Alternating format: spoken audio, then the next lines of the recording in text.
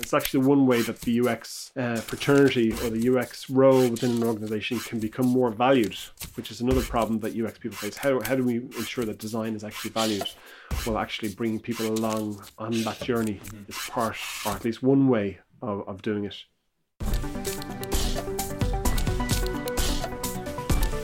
Hello and welcome to Conversations with Each Another, a podcast about designing for people and business.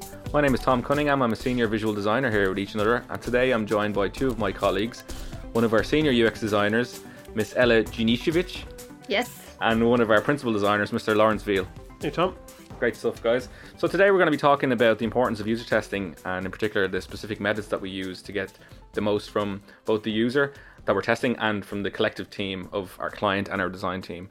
Yeah, very much a collaborative approach to user testing. It's not the only way to do it, but we found, actually in recent years, a client had come to me about a year after we'd done the research, saying we need to now action these findings. So the research report had been sitting on someone's desk or on a shelf somewhere, gathering dust, and nothing had been done about it. So there was a real kind of light bulb moment when that happened around the ownership of the problems that you find through research. And on reading, I think it was a book by Tomer Sharon, who worked for Google at the time, called Lean UX Research or Lean Research. I'll need to double check the title of the book and we can link it below. But really what was happening as well in kind of the design and development context was that design was really struggling with agile in lots of our clients. It was really getting squeezed. There was kind of a machine or a team of developers waiting for work to be fed to them, and it wasn't being fed to them fast enough for their sprints. So really, we need to kind of adopt a leaner approach to user testing and user research in general. And in doing so, we kind of got to get some more of the benefits than just suiting how developers work. One of the major ones being ownership of the problem. So what do you mean by that, ownership of the problem? Well, kind of, as I mentioned briefly, so we would generally, the old way of doing things, I suppose, was we would run the test. Sometimes clients would come into an observation room, but they'd be very passive. They might take some notes. Other times you kind of warn them not to. They'd be straight on to the developer saying, fix this, change that, after seeing just one test. Mm-hmm. But generally speaking, detailed notes would be taken by an observer while the test facilitator runs the test with the test participant. And then when the testing is finished, there'll be some detailed analysis, which could take days or weeks, depending on the length of the research. But for user testing, it's generally a couple of days, and then maybe video clips are produced. And in some cases, data from eye tracking might be produced, which takes a little bit of time as well. And finally, the report would be created and presented to a client, maybe with some choice video clips to make a point. But the key problem with that was that it kind of felt a bit drawn out. Clients were kind of detached from the reported problems, and the reason that's a real problem is that they didn't feel they owned those problems.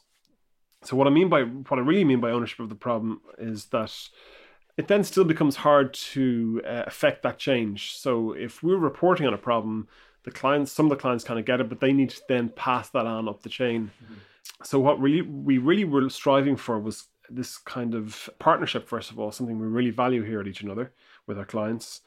But the key part of this piece was shared ownership of the problem, because those who own a problem are more likely to work to solve that problem. So there are some of the problems with the old way of doing things. So why do you think that is? I think it's an interesting one. I think mainly it's because when you hear something reported, you take it at face value.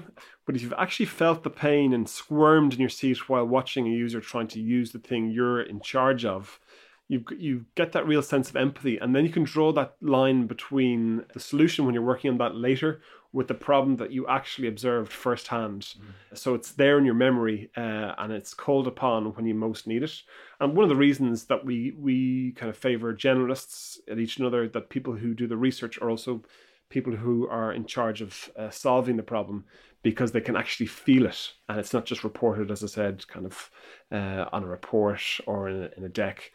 So I think that's really critical, that you felt the problems by being there. And that goes from both the design team and from the client perspective as well, because I think it's as you were saying, it's a real eye opener from everyone. Yeah, and we'll talk briefly later on about how we set up this thing called collaborative user testing. Mm-hmm. And how we make sure that the right people are not just observing, but taking part in the analysis and in the framing of the problem before we even get to the solution. What does collaborative user testing actually look like then? It basically involves the client at every stage of the project. So we work together very early with the defining what the brief is. We work together on the test script. So we understand the context of the problem that they're trying to solve, as well the product and the iterations that they've gone through in the past. And as well, so we define exactly what we should be testing, what our focus should be on. Then it is the most magic happens on the day of testing, when we just bring clients along with us and we become one big research team. So there is no division between the client and then each another, us. We work together just on identifying good insights from the usability testing. So how it works in practical sense, we just print out the screens from the site or the application we're testing and put them up on the wall. And after each test, we go through the observations. So we do a bit of the analysis, identifying the most important points. So observations, any frustrations, any interesting comments. So anything really that stuck with us. And what is important here is that if it's the very first test for the client, if they've never experienced this type of activity before, they might feel at the beginning quite maybe not overwhelmed, but not sure exactly what they should be, what the role should be. But actually, they just become very confident and just really working with us very quickly. So as the day progresses, we give them a little bit more and more responsibility, and just that they take ownership of this research as the day progresses. What's the setup like when someone comes in and works with us? So the setup is quite similar to the standard usability testing. So we've got the testing room when a moderator sits with participants and runs a test. So just ask questions, make sure that we follow the script, and then we've got the observation room where when the all research team sits together. So it is the client, including the client, note taker, and really facilitator. So we all work together there. We observe first during the test, take notes, and then we share our findings. So can that get a bit chaotic during this approach, as opposed to the previous one where people would generally sit down quietly and just observe? It can get a bit, maybe not chaotic, but definitely exciting, and just it's more dynamic. And it's quite easy to lose energy after 5 tests at the end of the day. But actually, I think we've got more people in the room, and it keeps the energy flow throughout the day. I mean, there is an aspect of crowd control that's now necessary that we've introduced. And what's really important is that you don't lose the rigor of kind of the science behind user testing. And a good way to approach user testing is, so with clients in the observation room, that you give them a very brief overview of how to observe. You're focused on observations, what you saw, what you heard, and nothing else during the test, so that you're trying to do that in silence. You know, that you're capturing what happened, when it happened, and maybe some sort of indication of how important you thought it was, and you kind of park that for the moment. So that's your observation. Then after every user test, we move into a very short just logging of observations collectively on the board. And that's where you're talking about what you saw, what you heard. And again, nothing else, but you're just doing it in a collective way. Then later on, towards the end of the day, you move on towards what you might call an inference. So you move from observation to inference. And then once you have an inference, what I mean by that is we saw this, which might mean that. so that you're not jumping to conclusions too soon. That's the key part. And once you have your inferences, then you move to your conclusions. And that's always a good model of how to think about user research or user testing. What you saw, what you heard, what it might mean, and then what we must do about it might be the conclusion. And I think that framework or that structure and that rigor is really, really important not to lose when you're introducing kind of the dynamic side of and the crowd control, if you like, with the collaborative user testing. Because if more people in the room, you could have between 5 to 10. And again, just to hit on that point of not losing the rigor of observation or the rigor of facilitation of user testing, because it's really, really important. Mm-hmm. And you're mentioning there like a number of people, 5 to 10 people. Like, so generally, who would we ask come in to observe these types of tests? So the most obvious group we encourage to come along and join us are designers. But as well, I think it's as important just to get as subject matter experts, developers, and more really senior roles as well. So there are managers, directors from other departments. It's about sharing the understanding, exactly that empathy, feeling the problem rather just being reported to, which is really important. And it can be really communicated in any better way, even with a couple of video snippets at the end of the project. Just they need to feel that pain sometimes that users go through. Yeah, I think the video footage is a really effective way of getting the pain across, because you can have all types of language used in a report, but it doesn't hammer home just how difficult it is for someone or how they actually responded to a particular feature or a particular interaction. There's something just very real and convincing about looking at someone struggling to use something that you thought that you just assumed they could do easily. Getting someone to sit in a room for 45 minutes to an hour a few times in a day, they will feel it. Like you said, it's just more real than a pithy 30-second video will communicate. Mm-hmm. And again, it's that difference between reading or being reported to feeling it. And just by doing this, I'd encourage any kind of team to think this way, that as performing the research, you're not just performing the research, you're performing the research you're performing the research with. So you're taking on the role as a guide as much as a facilitator or moderator, and you're guiding the client or the team, because this can be done just as effectively and successfully internally with internal teams. Mm-hmm. And where you've previously found it difficult to win battles about what should be done and in what way, if everyone else has been part owners of the problem, they'll be more inclined to be part owners of the solution. So it will, I think, yield far more outcomes than just the research insights. You'll have actually a better way of working with product management, design, development, senior stakeholders within your organization. And it's actually one way that the UX fraternity or the UX role within an organization can become more valued, which is another problem that UX people face. How do we ensure that design is actually valued?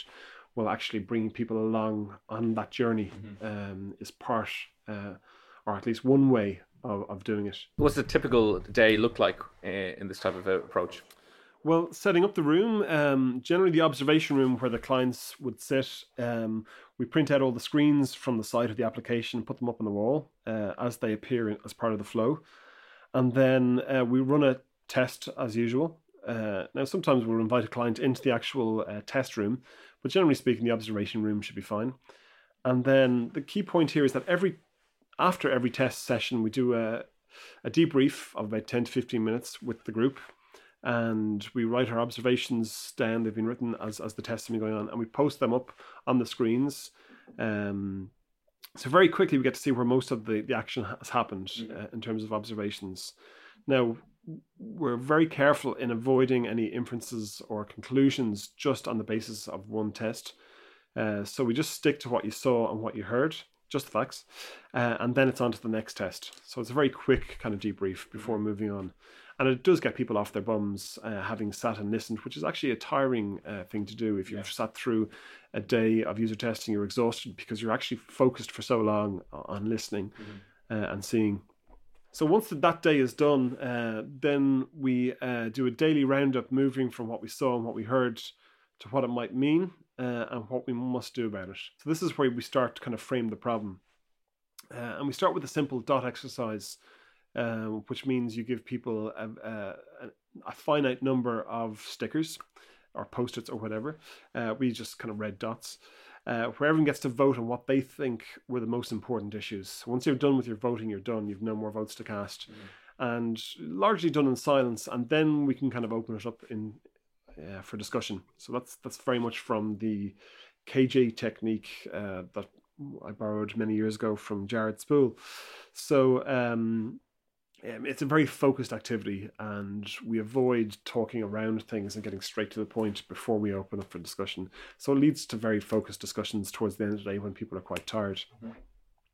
And finally then, soon after the day or days of testing, we do a design workshop where we sum up what the problems were and making sure that they're the right problems to be solved, and prioritize them.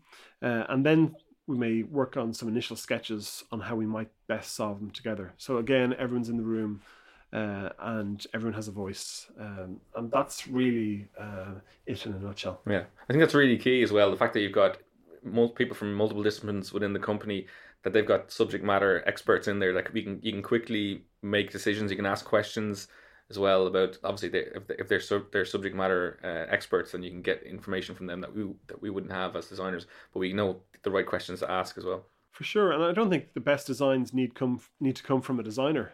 So I think designers, sometimes we need to check our egos at the door and open it up so that actually we will get a really good idea from left field, just because we have the right people in the room. And that's where the real value of partnership comes from, for us and our clients, but even within organizations, they need to think about partnership within a multidisciplinary team. Yes, like the partnership with the client is really key in that approach, and we're really trying not only to run projects and just deliver something of value to the client, but I as well build the expertise skill within the client teams. So then, as the time progresses, just they can really do that very similar work as we do to some extent.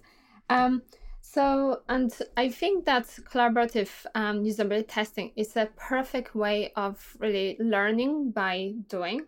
So we not only show the client or tell how to do things, but they become a part of one really a team on that one day. And what that means, that definitely doesn't mean that they sit passively in the room for a couple of hours and just they observe. It is, they are researchers with us. They are observers. They are responsible for taking notes. So just then doing the analysis.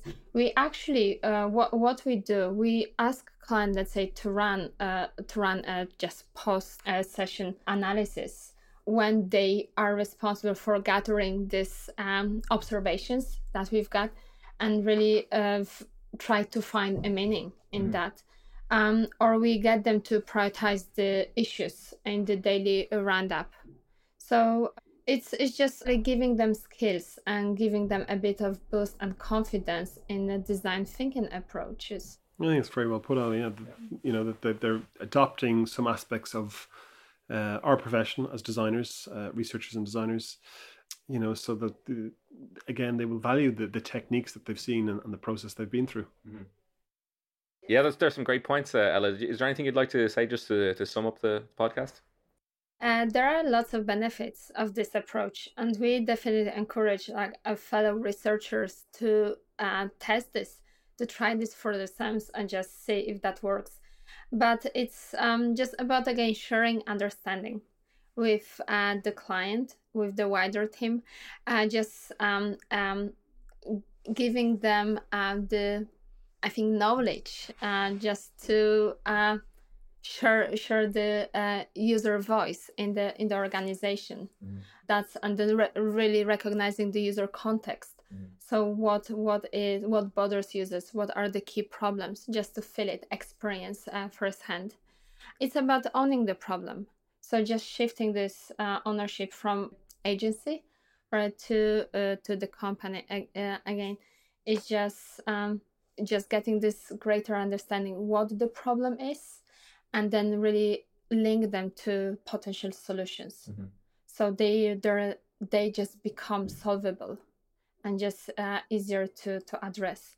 And then finally, it's just getting much better insights and much faster. So then, in the traditional way of doing usability testing, we usually shared some report and the presentation couple of days after we finish with usability testing, depending as well on the size of the project. But now we are really able to provide like quick design feedback within a day after finishing all the usability testing.